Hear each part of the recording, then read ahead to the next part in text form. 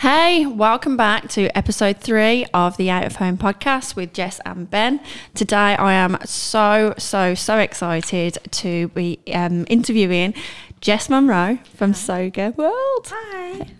So, it was a real honour to have you on the show today because if not many people will know this, but Jess is actually the reason that I'm probably in Out of Home. Yeah. How did that come about?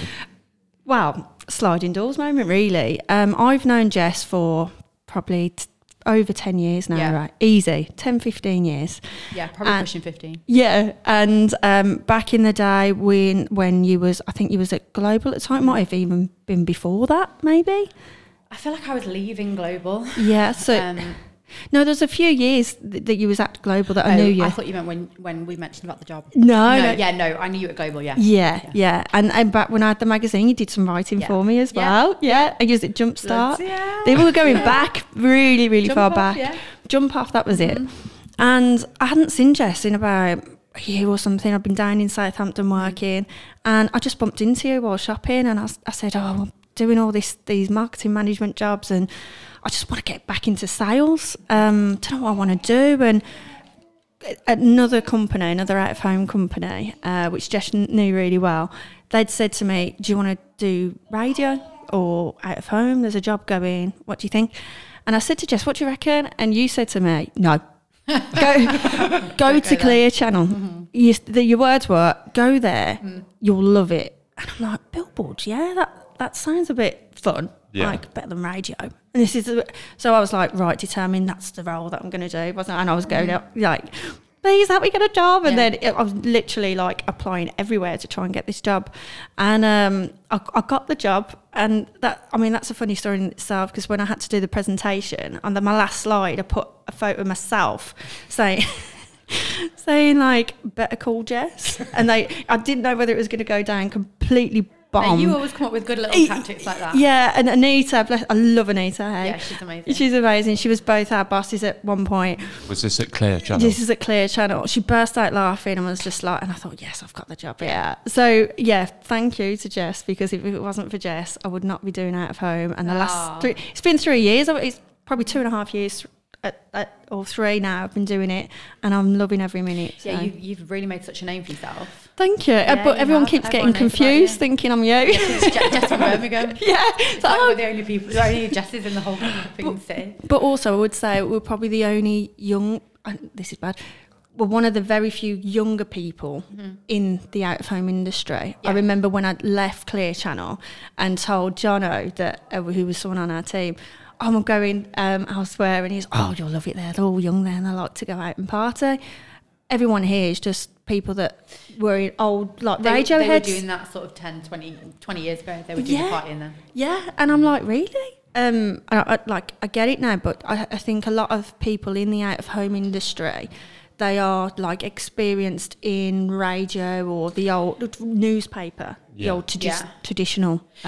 Because a lot of people stay within the media advertising role. Yeah. And as the newspapers shut down and there was less need for account managers at newspapers, moved into radio, and then that kind of got less and less. And then because the thing with radio now, because pretty much everything is a network as opposed to local shows and local radio, there's not really a massive need for local reps to go and sell advertising. They want, the big national clients to spend across all of the stations. Yeah. So then the next thing then is outdoors. So it's like a bit of an incestuous industry. People just move. They don't and really everyone knows one another, don't they? Yeah. But I guess for me and Jess, we came from like the music and promotions background and the nightlife and going out scene. So we were bringing new clients to the industry. Yeah. Which were going, what? Billboards? I don't want to go on billboards. Yeah. I think the perception's always been when I first started that they're so expensive. Yeah. And no one's going to be able to afford them. But I think, you've really made such a name for you. Sorry, she's just, my daughter. My daughter's here. And she's just crawling under the table. I just don't want her to hang on a minute. Strangle herself with her lead or something. Whether she pauses the audio. This is real life. Everyone meet Summer. Summer, our youngest guest so far. Well, the audio's still running, and we can chop out of your cue. You got anything to say, Summer? You want to say your first word? No, pressure on the camera. So, yeah, you're saying that working with artists, would you say that is a younger game because of what you mentioned that you're going at, or is that not always necessarily needed in the role, or is it with the socialising element? Just in the music industry? Yeah. It's funny because the higher up you get, the older obviously people are. So if you're talking to majority label heads, etc., are in their sort of 40s and 50s. But if you're talking to A&Rs or marketers who might be in control of a marketing budget for a specific artist campaign, then yeah, they're definitely younger.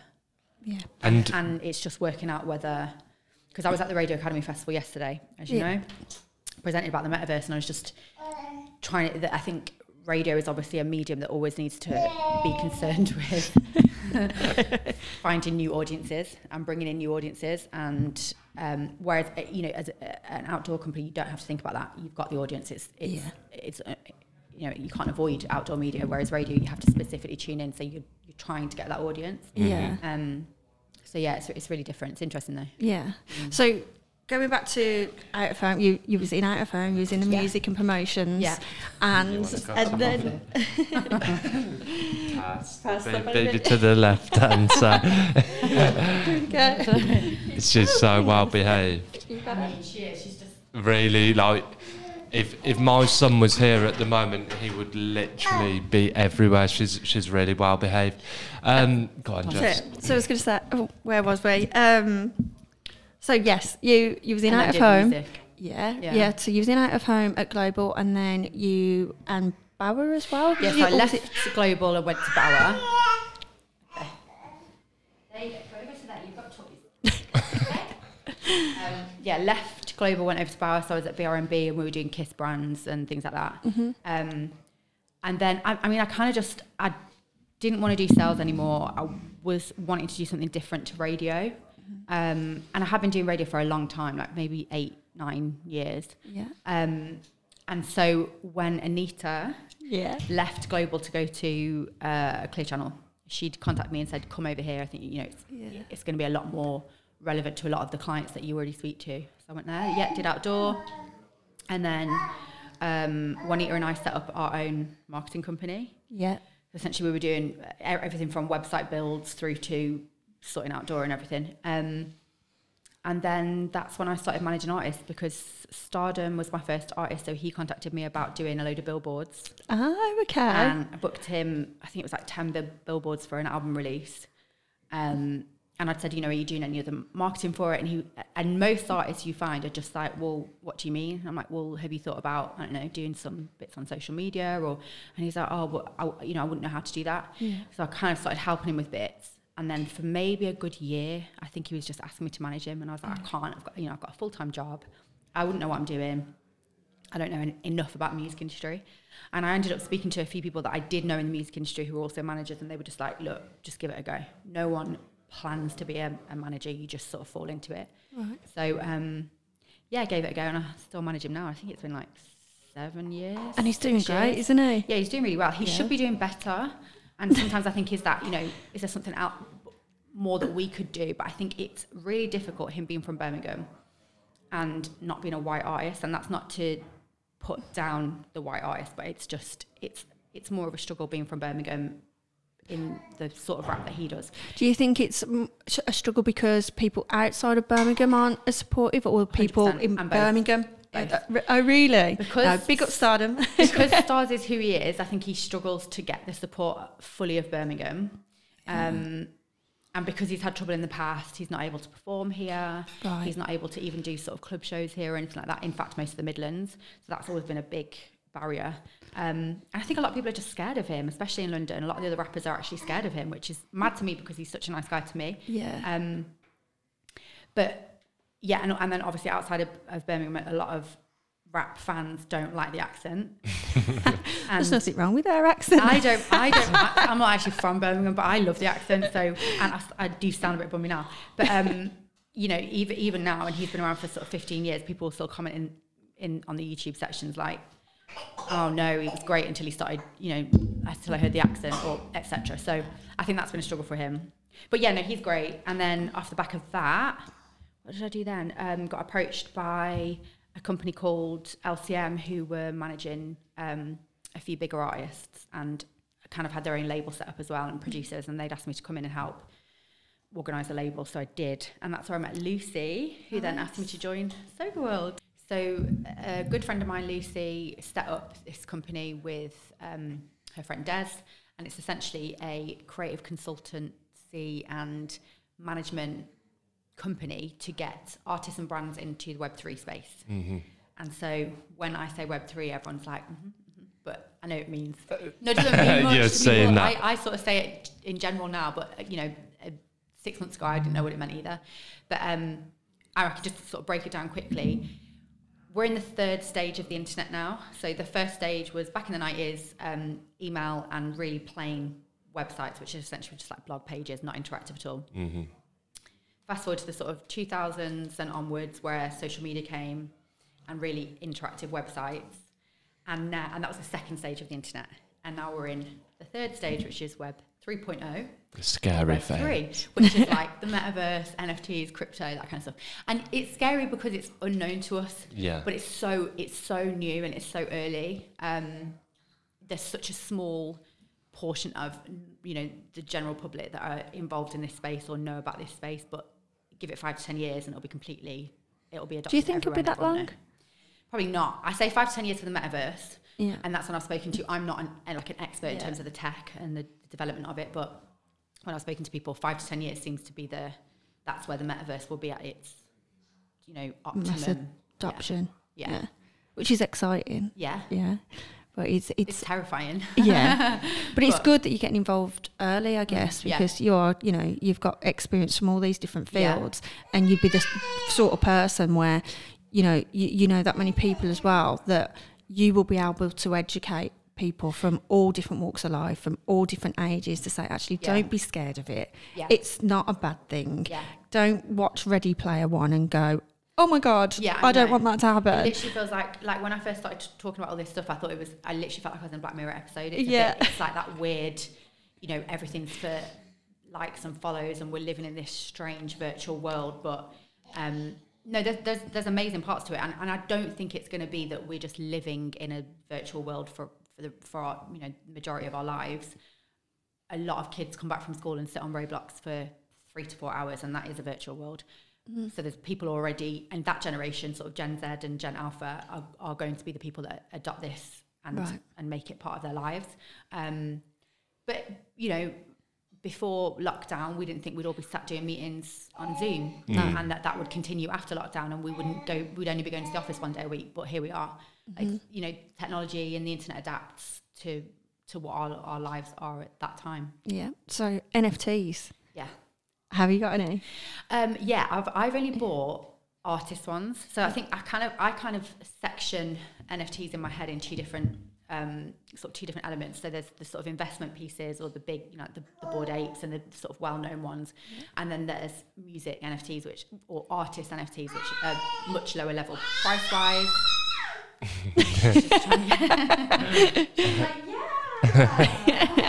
She's cheering you on. So cute.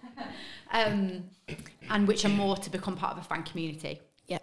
So I bought a few of those, more so to support the cause, and also just to see the buying process, because each platform that you buy on has a different buying process. Although now, I think, what's really good, is you can essentially just buy it on your card. Yeah, I saw that for the Brit Awards ones. Yeah. Mystery did one for the Brit Awards, and it was really easy to kind of buy that and support that, which I thought was really cool. Yeah, I think when they first came about, and it was like, well, you've got to buy this crypto, so you set up a wallet, then you buy the crypto, and then using the crypto, you buy the NFT, and it becomes really complicated. Yeah. Whereas now it's just, you just buy it with your card, and it'll go into your wallet, and that's it.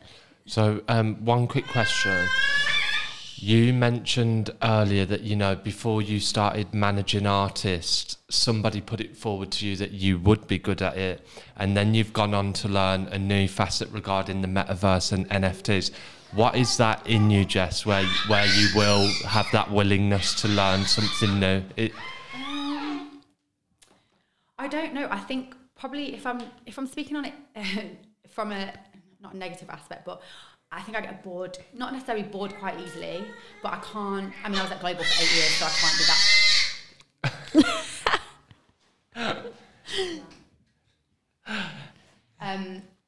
But I think, I just like to do new stuff and push yourself in a way.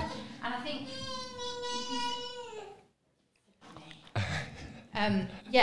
I think not necessarily that staying in the same job for a certain amount of time is boring if the tech behind the job is changing or the job itself is changing. But for me, I think I always say yes to opportunities. So if something comes along and I think I can always go back into account managing, if this doesn't work out, I'm just going to give it a go. With the Web3 stuff, when Lucy approached me, it was for a while. I was like, I'm not going to get it. I don't really understand that space. I'm allowed to go over there. Okay. She's going to come straight over. So I kind of just thought, let me learn and see.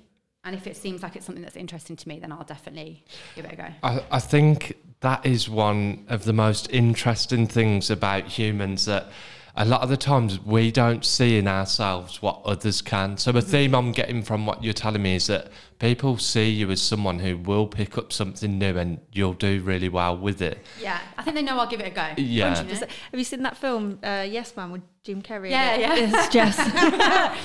I'll do it. I'm game. You are. So we were just talking about, the willingness to try new things. And it's important. You have to say yes. Yeah, because the world's constantly changing around us, so you have to have that. But I do think it's definitely a positive thing to have, because we'll often tell ourselves that we can't do it for some reason that I'm not exactly sure of. But like I'm saying, others see the strengths and things in our character that perhaps we don't see. Just very quickly, I'm not up to date with the metaverse totally, but we had a guest on yesterday and he was asking the question, do we think that there'll be advertising in the metaverse? You think so? Yeah, you can buy real estate and stuff in the metaverse now. There's billboards in the metaverse. Yes. There is. So you'll be able to advertise on the billboards. Yeah, so Ocean, I think with they've got a replica of the actual billboards that they've got, like Piccadilly Lights in one metaverse. There's other metaverses which will have billboards in them. If you've got to think that every metaverse that's being made right now, they're going to have an audience. So if you're bringing however many views into this space, then that's eyeballs that, you can sell. 100%. And if we just go back to the Roblox example, they have 200 million monthly users and 70% of those are 16 years and under. Right. So if you have a brand that wants to target that generation, and especially as they grow older and stay on Roblox or within the metaverse, whichever metaverse it is, Sandbox, Decentraland, they're going to want entertainment. So when I spoke yesterday at the Radio Academy Festival, I was saying, there will be radio in the metaverse, so there'll be radio advertising in the metaverse. There's already concerts in the metaverse, and brands can sponsor the stages. Ariana Grande performed in Fortnite. She made about $20 million from selling digital merchandise for people to wear her outfits and stuff. Like Nike have contracts, you can buy Nike trainers in the metaverse. So they'll 100% be, there already is, but there'll definitely be outdoor advertising in the metaverse. I think it will take a while though for the out-of-home industry to catch on. Yeah. Reason being is because the out-of-home industry as a whole is older. And we touched on this earlier about being probably the younger ones in the industry that are like, metaverse, NFTs, woo. Yeah. But then the older ones are like, what's that?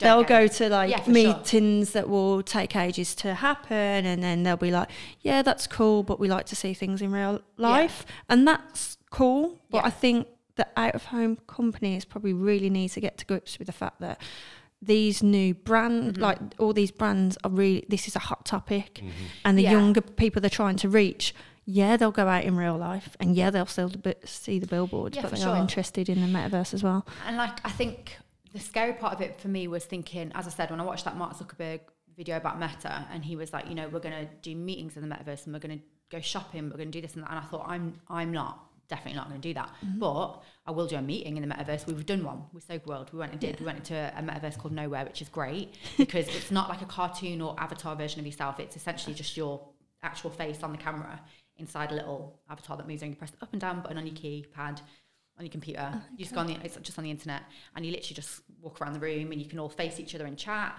And then you can all walk over to a different part of the room. We had some NFTs put in as a sort of gallery. Yeah. So we walked over to them. We can all look at them together as if we're in a gallery, and that's fantastic because Lucy's in LA, Des is in London, I'm in Birmingham. Yeah.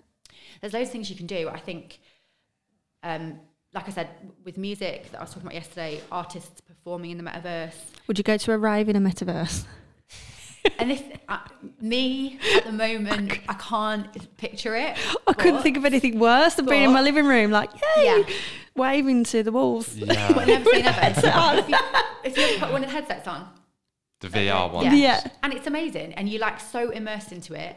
But I think things like, if I gave an example, okay, if you've got a Travis Scott fan, he did a big concert in Roblox. If you've got a Travis Scott fan who's 15 years old, living in Scotland, could never afford to go, whose parents will never pay for him to go to America to see him, or even to Wireless or whatever, but he can go into the metaverse and watch him perform on Roblox for free. Yeah. That's fantastic, because that's giving access to people that wouldn't be able to get that access in real life. Yeah. And just sort of enhancing your direct interaction with fans as an artist. So what Outdoor can start looking at is things like, putting up billboards when there's a show on in places and stuff. Yeah. Well, it's guaranteed audiences, isn't it? It just makes sense, if Travis Scott is putting a show on in the metaverse, there's going to be so many people that are going to watch it. There's going to be so many eyeballs. He had like 30 million plays on his concert. The Lil Nas X one, he got 33 million plays on his concert, which is more than he will ever get in his entire life and in real tour. Yeah. So that just shows the scope of it. Yeah. And again, it's not for us. This isn't for us yet. Yeah. We're not going to go and watch, I don't know, whoever, Nas. But if they did a DMX concert in the metaverse, I'd go and watch that. I probably actually would watch that, because I'm never going to get a chance to do it in real life now. Yeah. You can bring back that version of him and create that. Do you know what I mean? It is a little bit Black Mirror-ish when you say it like that, isn't it? That it is. Bring him back and then have the concert. But this is the thing. Going back to the sort of timeline of the internet, in the 90s, and everyone had said, well, what the hell's an email? I don't understand. I remember I worked at Argos when I was 15 because I lived in Stafford, at the big warehouse, right? I think they thought I was older than I was, and it was, in those days where you could just kind of get away with stuff. Yeah. I just started the job. I was 15, I'd go straight from school in my school uniform. And I did every evening, and I was in the e-commerce team. And this was when the internet first pretty much started. That shows how old I am. And so people could... And I remember them saying, this is going to be the next thing. And everyone was like, no one's going to go onto a website to order something. We just go in the shop, or we can call up, we can look on the catalogue, that kind of stuff. And we're probably getting 10 orders a day. And it would come through on a little, the little computer. And it's actually mental to think about now. Yeah. But look at us now. Yeah. Half the high street shops shut down. Everyone buys everything online. And then move forward to the 2000s when social media came in. And everyone was like, oh, God, I'm terrified for our kids. They're going to, everything's going to be online. And it is, but it's part of all of our lives now. I don't know anyone, even my parents have Facebook. There's not many people who are not involved in social media, and it's become part of their everyday life. So this will be the next iteration of that. It's just something to us, which at the moment is very alien. But in 5 to 10 years, we'll be, and it doesn't, and that's not to say, as I said, that we'll get home in a Black Mirror episode and put on our headset and just stay on that for the rest of the night. We will live our normal lives, but this will be an extension of it. I mean, you look at Instagram when it first came out, you think, oh yeah, it's cool picture taking out. We took a few cool photos once a month, once every week, and then all of a sudden it's every day you're uploading stories, reels, the lot. TikTok, there's so much, which you've delved into all that kind of marketing as well for your artists, for what you do and everything. You're so on it. So in terms of when you're speaking to a client or an artist that you manage, and you say, right, marketing, this is the strategy. Yeah. There's so many different layers. This is it. Yeah.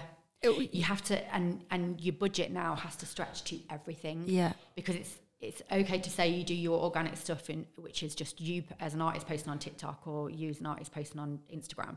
But to actually get it out to obviously, as you know, a bigger audience, we're going to need to do some billboards. We're going to need to pay for some TikTok influencers, or some TikTok ads, some ads on Snapchat, on Instagram, on Twitter. It's literally every single real mixed bag. Blog pages. And don't you think as well? I've noticed this more than ever now, because I am can be quite vocal on the socials, so I'll get a lot of like music artists come to me wanting help. Yeah. And a lot of music artists, because they are like music nerds or producers that are in their studio, that's all they know is music. They don't know the first thing about out of home or radio advertising or even strategies for TikTok or social. Yeah. And they're coming to me for advice because there's not really that many places where they can kind of go to and go, how do I go about getting that?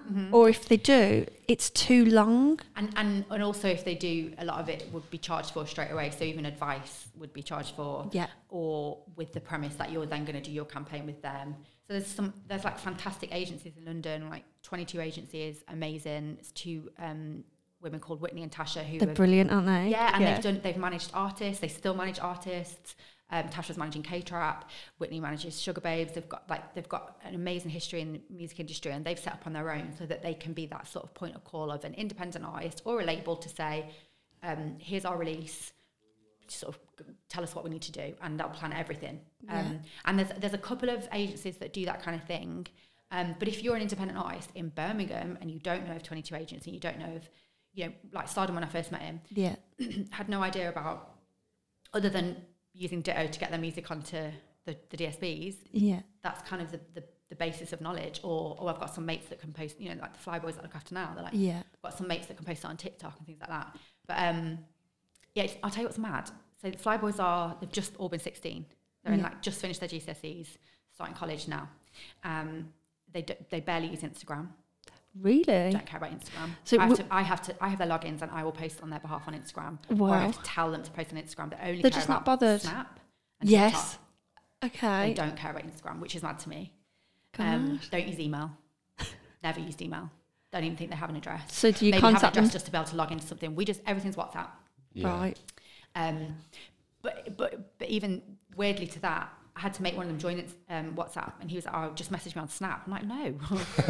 Which is funny you say that. I'm not going on Snap every time I need to speak to you. We've got a couple of like 20-year-olds that are in this company, and they use Snapchat to communicate with the parents. I'm like, why? That's so strange. It's just like they're just on it constantly. So that's their WhatsApp. Yeah, but it's safer as well, right? You can check someone's location, so I think it's good for that. But so with Flyboys, we didn't get a chance to speak to Desper about Flyboys when he came in. Yeah. And after we stopped recording, we'd had a bit of champagne, hadn't we? So we were like, oh no! I said, it's fine, we'll talk about Flyboys when Jess comes in, because it's really cool what you're doing with Flyboys. They're from Birmingham. There's 3 lads. Yes. Yeah, 3. When we met them, they were 15. They all go to school together. Really good lads, all rap and sing, and I suppose they're different. Well, they're different in the sense that they're a rap group there's 3 of them. That's not really usual duos or solos, and they're good. They're not trying to, be gangbanging and all that I've had artists with previously that have struggled to be able to do anything, from a brand perspective, because they're kind of in a position where no brands will touch them. Yeah. And they've just got great energy. They come to the studio, Desperate Studio, every Wednesday. Like they're just little star boys. I've managed so many different artists or worked with so many different artists, and these are at the top in the sense of I walked into the room, met them. Desper was playing some of the music, and I was like, as soon as we left the room, I was like to Desper, no, like, this is it. Like, we have to manage them. Yeah. And they're just really appreciative. It's nice to work at the very beginning with an artist, like we're really developing them. So when we got them on the next up for Mixtape Madness, for example, I've got artists that I've worked with where I had to literally plead with them to do a daily duppy. I'm like, no, this is going to be, we really need to do this. Whereas these, I said to the guys about this next up, and they're like, oh my God, it's so exciting. And took them all down to London. It was like a day trip. They were just gassed. Yeah. So it's nice, yeah. It's nice as well, isn't it, to have something a little bit different, like what you're saying, if they're not pushing the gang banging, I think was the expression you used, but it's nice to see something a little bit different come through, isn't it? Yeah, for sure. They're a bit like, I suppose they're a bit like a D Block, Europe, but 3 of them, and with the singing and stuff. Yeah, they're nice. Really good, yeah. And you just had that feeling instantly that these guys are going to make it. Yeah, for sure. Their age, their vibe. Is the metaverse a threat to digital out of home? So say, for instance, our digital billboards, or will they live together? people are still going to be in the real world and still going to the shop to walk past the billboard and still driving to work. And I mean, probably, I don't know, have you noticed a difference in more people working from home? So has there been less impressions or anything like that? Or is it? People are moving to different areas, so you'll find that, I mean, we've seen that like retail parks are a really good place to advertise now, whereas before you'd be like, what? But more people are saying local rather than going into city centres. Yeah, for sure. Digivans have been incredible for us because we're literally taking the van where it needs to be. Yeah. So for music artists especially, they're loving it because they're going, right, it's got sound, it can be really loud, we can take it on shoots. Yeah, and like we can drive it around central London. I think the reason the Digivans are so good for artists as well is a lot of them want something specifically in their hometown or their home street to show that, you know, I've made it. Yeah. So when we're looking at something for OFB, for example, there's nothing anywhere near their area. It would have to be quite significantly far away, which was just pointless for them. So yeah, Digivans are fantastic. Yeah. Yeah, I've been seeing all of them. They're great. So what's your favourite out-of-home campaign you've done for a music artist? So I remember seeing the first one that you did for, I think it was for Nathan Dawes in Birmingham. It was on a digital screen while you was at Clear Channel. And I was like, come on, Jess. Yeah, a lot of people, I think a lot of people want to do it, not necessarily because they're going to get a return on investment if they're just doing one day of one billboard. It's more for social media presence. And people don't realise that you can do one day. Yeah. Like, you know, most media owners will go, oh, you've got to do minimum 2 weeks and you've got to spend a minimum of this. And you were saying earlier, you know, people have this perception that out-of-home advertising has to be really expensive. Yeah. Well, it doesn't if you know the right people. Yeah, for sure. And if you just want to do that announcement day, which is what I suggested with the H stuff that we did with LimeWire. Yeah. I said to them, if you just do one day across all these screens in Manchester, that's hugely impactful for the launch day. It doesn't need to be that you continue it, you know, for budget restraints. But what's the best one we've done? I mean, we've had some nightmares because I remember Stardom. Tell us about your biggest nightmare after. I'll tell you, that's come to my mind already because so my biggest nightmare was we did Stardom's campaign. And at the time, I didn't know, I'm not from Birmingham. I didn't know the different sides that he can and can't be in. And he got a billboard on Soho Road, which is like the opposite of his end, if that makes sense. Mm-hmm. Right. Speaking professionally. And and it's gone up, and I had a call from, Anita had a call from West Midlands Police into Clear Channel to say that it had been set on fire. The billboard had been set on fire. It had been petrol bombed, basically. Wow. Because he put up a big Stardom and just said Stardom, Guns and Dreams, in, you know, the opposite ends. Oh, no. Main area. So I had no idea. Yes, it was literally on fire. Oh, no. I mean, it's awful. I would never let him do that now. But in a weird way at the time, he got loads of people filming it like, oh my God, like, you know, the sun's on fire. And so anyway, it was, but that was quite bad. No press is good. No, bad press is good press. What's the saying? All press is good press. I think, So I think he probably had an idea that something like that was going to happen. What's been really good? I think we've done, to be fair, JK did a really good campaign. I think it was for toothache, and he did all the digital bus stops. That was quite good. Oh, cool. Saf one did some great advertising. He got, you know, Ryan Taylor, the big biker, DMX guy. Yes. He went on top, kind of rode the bike on top of the billboard. Yeah. And went into all the local press and stuff. Oh, I didn't see that. On top of the billboard. Cool. Right in the big roundabout by Spaghetti Junction. Yeah, so that was quite good. There's a few things, and this is the thing, most of the art, it's not necessarily just what you post in, it's the artist doing their own things behind it. Saf's very clever when he does things like that. Yeah.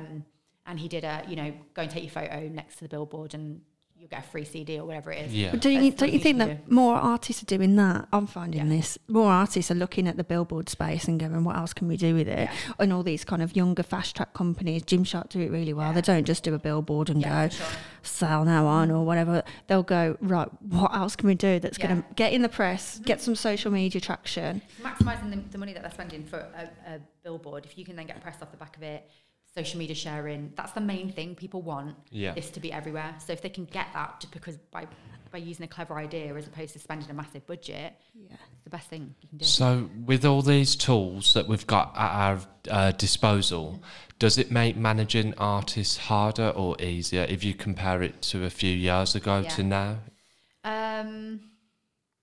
It's harder as a manager because there's so much more you have to be on top of and know about and have contacts for and have budget for. But it's probably easier for the artists because you've now got access to a much bigger scale of a sort of pool of ways to market to people and audiences you can get to. But again, that's if you have budget. So usually if you're a signed artist and it's the label's responsibility to market your campaign, now if they have a decent budget, that should be a lot easier because they can do everything. But the kind of goalposts have changed there because now it's like, well, we've got to get it trending on TikTok. So that's a sort of different marketing initiative than it would have just been to, we just need to get the streams up, or we just need, do you know what I mean? Yeah. And now it's so much emphasis is put on TikTok. It's mad. And to when I manage artists like Morrison and Stardom, they don't want to be on TikTok. You know, they're 30 years old. Yeah. Their kids might be on TikTok, but they don't want to be. And they're very serious guys. You know, they don't want to be dancing around on TikTok. So it's kind of working out ways that you can use TikTok that's not going to be cheesy or... Yeah. You want it to fly on TikTok, but you don't want to be the guy dancing, doing it to do it. So it's just kind of... I remember someone saying to me at a record label recently that when it comes to managing the budget for a song, nowadays it's so much harder because back in the day you'd do the launch and you'd use all the budget and then it's either gone well or it hasn't. Yeah. Now you could use a bit on the launch and then 16 weeks later... for some mad reason, it's gone wild on TikTok. And you go, we need to even put some more money towards it because ride the wave. Like if it's going like that now, then let's go for it. So trying to manage that is just like... And you can't really manage it. You can't like put a part of the budget aside just in case it takes off on TikTok. Yeah. I don't work at a label, but I would just have to find more budget. Yeah. Like we use the budget for the launch as we would normally, but you'd probably have more of a strategic plan in place to make it last for say 6 weeks. Because radio usually picks up after a few weeks, and then you would go and get a new budget if it suddenly pops up on TikTok because there's a chance that it will maybe even re-enter the charts or whatever it might be.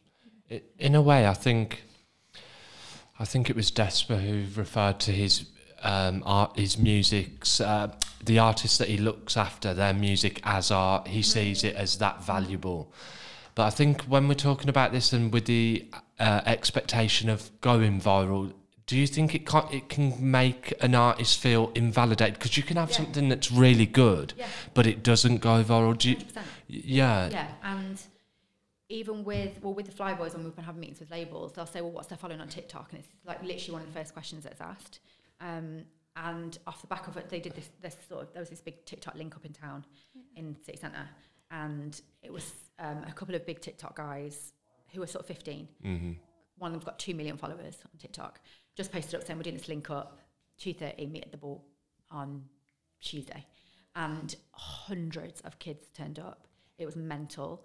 And when the Flyboys came out, everyone went like crazy. And so I got loads of those clips, and that's what I posted on social media, and that's when all the labels started coming. And it was more so that obviously they'll always want to listen to the music, but I do feel like we're at a point now with A&Rs especially where they're not necessarily looking at, is this artist got longevity because they've got a backlog of sick music? Are they in the studio regularly and have got actual talent? Or do they just have a really good following on TikTok? Which is lazy, really. Yeah. But a lot of artists now are just getting signed for one song.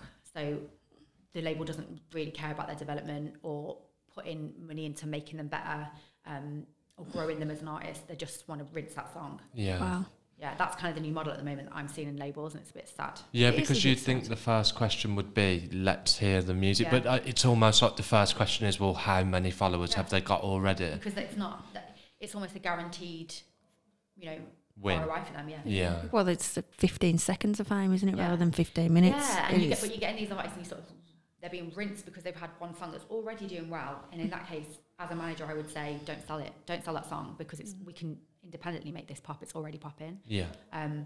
Whereas with the Flyboys, for example, I think, we would only sign them if it was for a long-term deal, so that a label can develop them and put them into great sessions and, with great producers and give them guidance on stuff that perhaps me and Despa, can't.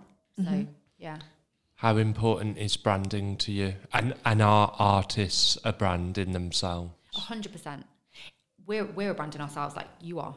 You've been doing your podcasts, and that's your brand. You are Jess from outdoor. Jess was Jess. Like, that is your brand. You know what I mean? You've created it. It's important because I can't remember who said it. Might have been Despa actually. Despa said, you need to make more of a brand of yourself, and this was a while ago. As a manager, and that's when I started doing accepting things like panels that I've been asked to talk on. So my brand as an artist manager grew, and posting more about it on social media, whereas before it'd probably just been me DJing or whatever. Whereas not just DJing, come on, you literally do so much that I think for anyone in Birmingham that knows you knows you to do all sorts of stuff. Yeah. So yeah, because no one knows me as a DJ anymore. All the people, obviously, she's a very good DJ. Very on social media. I kind of archive most of it, and I'm just not doing it anymore. So everyone that I've met in the past 2 years probably has no idea that I DJ. Whereas previously my brand was Jess Monroe the DJ. But I know your brand as a person, as a professional, is hugely important. Whether that's your sort of posting on LinkedIn, whether you're creating TikToks to educate people, which is what I'm going to start doing. About the Web3 space, whether it's doing panels, getting some good press shots, all that kind of stuff. It's hugely important. That is, I get most of my business as in people approaching me to do collabs or workshops or project manage things. Mostly it's from Instagram, because I'll see I've done, you just did that, you just project managed that Wingstop event. Can you, Amazon are calling, can you do project manage this thing that we want to do for the World Cup or whatever it might be? And as an artist, like, it's the most important thing, because you have to create this brand that resonates with fans and that they understand and want to be a fan of. Yeah. But it also means that other, actual real life brands, Nike, etc., Adidas, whatever, want to tag onto your brand to elevate their brand. You know what, that's a pretty cool answer as well, thinking of yourself as we are all our own brands, really, when you put it down. Is there ever a risk where you're dealing with an artist where you think you're making the wrong decision but they want to go for it anyway, or no? Yeah, all the time. And it depends on the artist, right? Because some artists will listen wholeheartedly to their management. Me and Stardom have now got to a point where we've been working together for so long, I don't even ask him something anymore. I'll just, I've got his social media logins, I'll just post what I want to post, or I'll just go ahead and do something. Whereas, and the Flyboys, trust me, he just inherently, because I'm older and I've done this before, and I guess, so I'm like, this is what we're doing, and they don't really question it. And they don't see it for 3 days because they don't go on Instagram. Literally. Or that, I mean, I always encourage them to say, if it's something that doesn't feel comfortable to you, then just say we're not doing it, or I don't want to do this, Jess, or can we change the way we do it? And they do. They'll always come up with their own ideas for videos and stuff, which is great.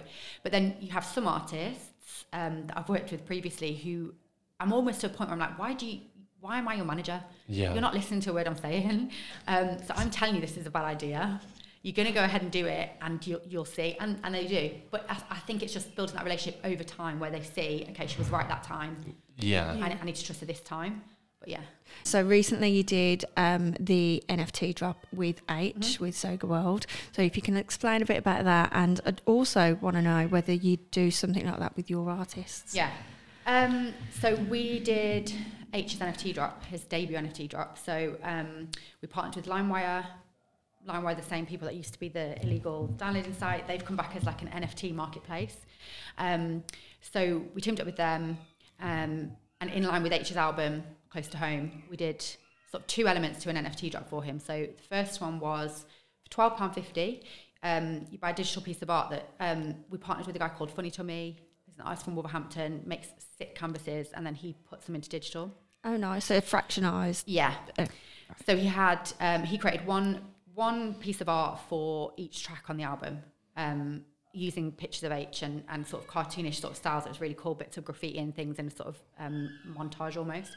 So for £12.50 you could buy one of those, and they're collectibles, so you could buy as many as you wanted to. And it came with what's called a mystery box element. So of the 250 that were on sale, 46 of them had a prize attached to it. So it could be, and they're all real life experiences.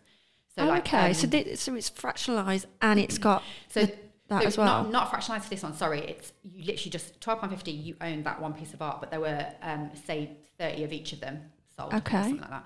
And so the real life experiences that you could win as a reward for being the NFT holder was a shopping trip with H, lifetime VIP tickets to his shows, FaceTime from him, like backstage at his videos. Really, really good. So if you're like a super fan, for £12.50, you could potential, of winning that is great. So that was the first element, and the second element was, which is the exciting part for me, was it was a recreation of his album cover as an NFT, and it was purchased as bundles. So in the same way that you'd buy a bundle from an artist that had a tour ticket and a CD, or a t-shirt, merch and a CD. This is essentially digital merch. So you'd buy the NFT, either with the CD or with the vinyl, and it came with a signed card from H, and it was like 20 quid with the CD, 40 quid with the vinyl. You own the NFT, you own the vinyl, and the signed card. And all of those sales counted towards his chart position. So it was the first time in the UK, I actually think it might be the first in the world, where an artist has entered the charts using NFT technology. Wow. Go on, Jess. Sick, and hitting number 2. And weirdly, Muse, who went to number 1 last week, they've done the same thing. But But you did it first. After us. Yeah, of course, of course. So that was sick. And I think that's definitely something that a lot of artists and labels will start to do, using technology and kind of bringing in that element of the audience or fans, especially younger fans that are more into it. And you're kind of creating this sick little fan community by doing it. So all of these people, those 250 people that bought one, are now in this little NFT fan club, and they'll continue to grow it. They'll be on the Discord, they'll be having conversations about what can be done next. And some of those fans will have these experiences with H that, you can't buy those. Do you get in on the Discord? I can't stand it. I'll go into it, and it's so fast, and I'm a bit like, this is the thing. The crypto and NFT community is small, like comparatively, but it's so intense. Yeah. Like I can look into Discord, I haven't looked in for the day, and there's like 9,000 messages in the group chat, and they are just talking to each other all day about H, or, if it's H's Discord or whatever it might be. So I think again, I'm like too old for that. I don't have time. But I got involved in one when when Hypebeast, the NFT brand, was going on. I had whitelist, so I was like super excited because there was so much hype about Hypebeast. And I remember being in the Discord because everyone, when it launched, it was like, I think it was probably one of the highest kind of NFT picture ones where it was just nuts. I think we had 2 whitelist spots, and I think straight away they were worth like £9,000. Yeah, it's mad. So we're like, oh my God, this is amazing. But it was just constant like notifications to the point where I'm like, whoa, this is a bit much. I can't deal with this. I tend to only have notifications on, so if I'm atted, or if they at everyone.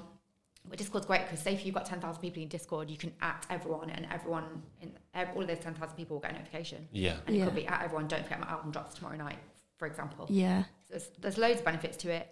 Going back to the question about will I do it for my artists, not yet. I think you need to be an established artist who's going to chart for it to be worth doing it. But that's just my opinion. There's a lot of artists who are brand new artists, or not necessarily making money or signed making music, but are doing well in the NFT space. Yeah. I think for Flyboy, Silent, etc., I think we'll wait a little bit, wait for the market to pick back up. Yeah. And then see if there's options to partner with different platforms. Maybe. We touched earlier on, how rapidly the world changes, and even myself just hearing that. So if I've got this right, some of those NFT purchases went towards his chart position. Yeah. That's crazy, isn't it? Yeah. I mean, I didn't even know that was possible. So that would suggest that we're definitely going to be seeing that more, and especially with you mentioning Muse as well. Yeah, Muse sold 2,500 and they sold out in about 25 minutes. But wouldn't it be really cool if someone, say, like Tom Jones, that's got a much older audience, was like, buy this NFT and you can potentially come to all my concerts or whatever it might be. You'd have Tom Jones super fans. I mean, my mum's friend, like, bless her, Alien, she's just like the biggest Tom Jones fan. She's got a cut out of him in her house, and I'm like, whoa. But she would be like, how do I buy an NFT? Teach me now. Well, the thing is, right, it's all in the marketing. So we weren't, with H's stuff, we weren't calling it his NFT. We were saying it's digital merch. Right. So where you buy a t-shirt and a CD, you're just buying this digital for you to keep in, and like I said, that younger generation get it. Yeah, it's all education. So for you to say to a Tom Jones fan, you're just getting a digital picture of him that you can keep on your phone forever, that you own. Yeah, and a chance to win something. And it's 12 quid. And to buy it, you literally go on limewire.com. Yeah. In the same, literally, as you would go onto Pretty Little Thing and buy a dress, you just go to limewire.com, purchase, put your card details in, done. So these TikToks where you're going to show everyone how to do all this when they're launching, because I want to see them. So Des and Lucy at Soga keep asking me to do. I think Lucy's going to do it as well. I need to just start. You do, because the time. And are you going to have like a proper setup, as in with like lighting rings and? No. I'm just going to just literally, like on TikTok, just a selfie video explaining something with some stuff going on in the background. That's the best way to do it. I mean, you the way that you've just explained it there, you said that to my mum's friend Lynn and said that's how easy it is to get Tom Jones. Everyone thinks, like I said, you got to buy crypto and you got to trade the crypto to get and it's not that. No. It's not that. So. Do you, we touched on longevity. Do you see yourself doing this for the next however many years? Is it something that you can... The Web3 stuff? Yeah. Oh, yeah, definitely, because we're the earliest people to start. Like, no one's doing it yet. So in 5 to 10 years, it'll probably be at the peak of it, almost. So there's nowhere to drop out before then. I think it's going to be big. We're just about to sign off some football teams to do their NFT drops and also their NFT ticketing. So when you buy a ticket for a football match... Lazio have just signed a deal with Binance, one of the biggest football clubs in Europe. Your ticket for the game will be an NFT. It's essentially just a smart contract. It's just a QR code, same way as a normal ticket, but it's an NFT. Yeah. So the football side of things is really interesting to me. That's what I'm planning to move more into. So you're a Man U supporter, aren't you? I knew she was going to do something like that. Liverpool. She's going to don't talk about them right now. I feel like you're going to punch me. Season's not gone very well to start with. Don't want to talk about it. Arsenal, sorry, is it? No. No, Liverpool. No, I'm joking. I'm sorry. She knows. I tweet about them every day. But yeah, no, I definitely want to go into the football side of things. It's really interesting. I think I miss some of the structure that I had in life before I started doing music. Music's just so unstructured. Mm-hmm. And I think you get that. There's definitely that corporate structural side in football. So yeah, we're going to do loads of football clubs. I think the metaverse is going to get bigger and take off more. It's exciting because we don't really know exactly where it's going to go, but it's definitely coming. So you'll be open to all sorts of clients. If there's anyone watching this thinking, I want to get into the Web3 and I want to know what you guys Soga World are doing. Yeah. It doesn't matter who you are and what you do. No, of course not. That you can enter Web3 as anything, as a brand, as talent, as a sports person, anything. And that could be NFTs, it could be metaverse, there's so many different facets to it as well. Yeah. But it's just going to get bigger. And this is the thing I was saying to the radio kind of crew yesterday. There's no point thinking or saying, you can have your opinion, this is a load of crap, it's never going to take off, but it is. It already is. So just get your head around it and start. And it's not to say go and jump in the metaverse right now and start planning your whole life in there, but just know what it's about and have a little, a little experience of it. I think the way you described it earlier was pretty perfect, actually, as in what the metaverse may seem like to us will have seemed like what the first generation of the internet looked like, where it was just a landing page that you couldn't do much with. Who knows, just in the future, buyers and sellers might be booking advertising space in the metaverse. I've said this for about 18 months now. From when we first took an NFT booking, which went live on billboards. We were one of the first to put it on billboards. I've definitely seen you guys doing it we've done Gorilla Diamond, big up Chris from Rebel Cat Media. We've worked on quite a few things together. Obviously, Hate Beast, that went nuts. Yeah, that one was ace, We did Digivan campaign all around London. It just went wild on social media. I had loads of people follow me after it.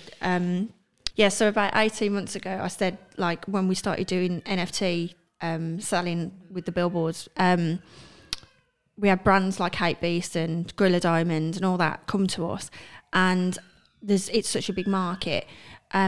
I think these brands are going to be wanting to go in the metaverse, and I would love to be involved in like the businesses that would have billboards there, because I'd love to sell it as like an add-on thing. The thing is, everything you can do in real life, you can do in the metaverse, like I said. So whether that is shopping in the metaverse, playing sports, meeting friends, going to concerts, therefore people will be advertised to in the metaverse. I just see the metaverse as just literally a replication of our real lives in a virtual form. So everything that I have here, like I said, radio, billboards, they will be in the metaverse, and it might be a certain amount of time until that's adopted by the mass audience, but it's definitely starting.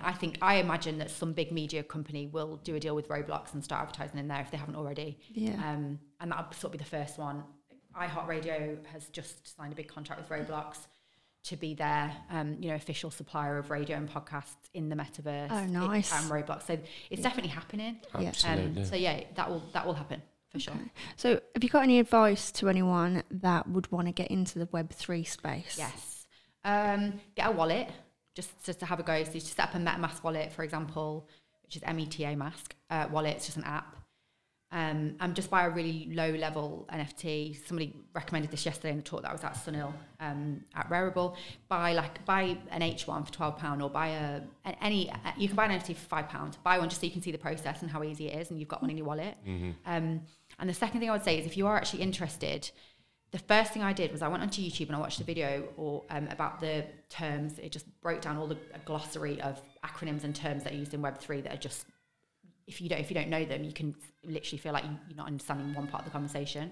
Just learn them, things like what is the metaverse, what is an NFT, what is Web3, just basic definitions of these things, and then you'll feel a lot more comfortable getting into it. The information's out there, isn't it? There's so much information, it's really overwhelming, but if you just focus on little parts of it to start with, you won't feel too overwhelmed. Wow, Jess, you've took us through your journey, and what a journey it's been. And you know what, from the character that I've seen, from what you've spoke about, who knows, there may be a part 2 in a year or so, because it seems to me like you're always evolving and going on to the next thing. Completely different. I'll be like doing something football or we'll need to get you on, but first and foremost, thank you so much for coming on. Thank you. It's been a pleasure. I'm so happy that you come on. My thank pleasure. you. I've enjoyed it. Sorry about summer. Do not in the background. our youngest guest so far. No, we're going to get her on a billboard soon, by the way. That's the next step. She's been in videos. She's been. She was in Morrison's video in balaclava. She had a little baby balaclava. Oh, hilarious. Love that. Well, billboard's next. Yeah. Thanks, guys.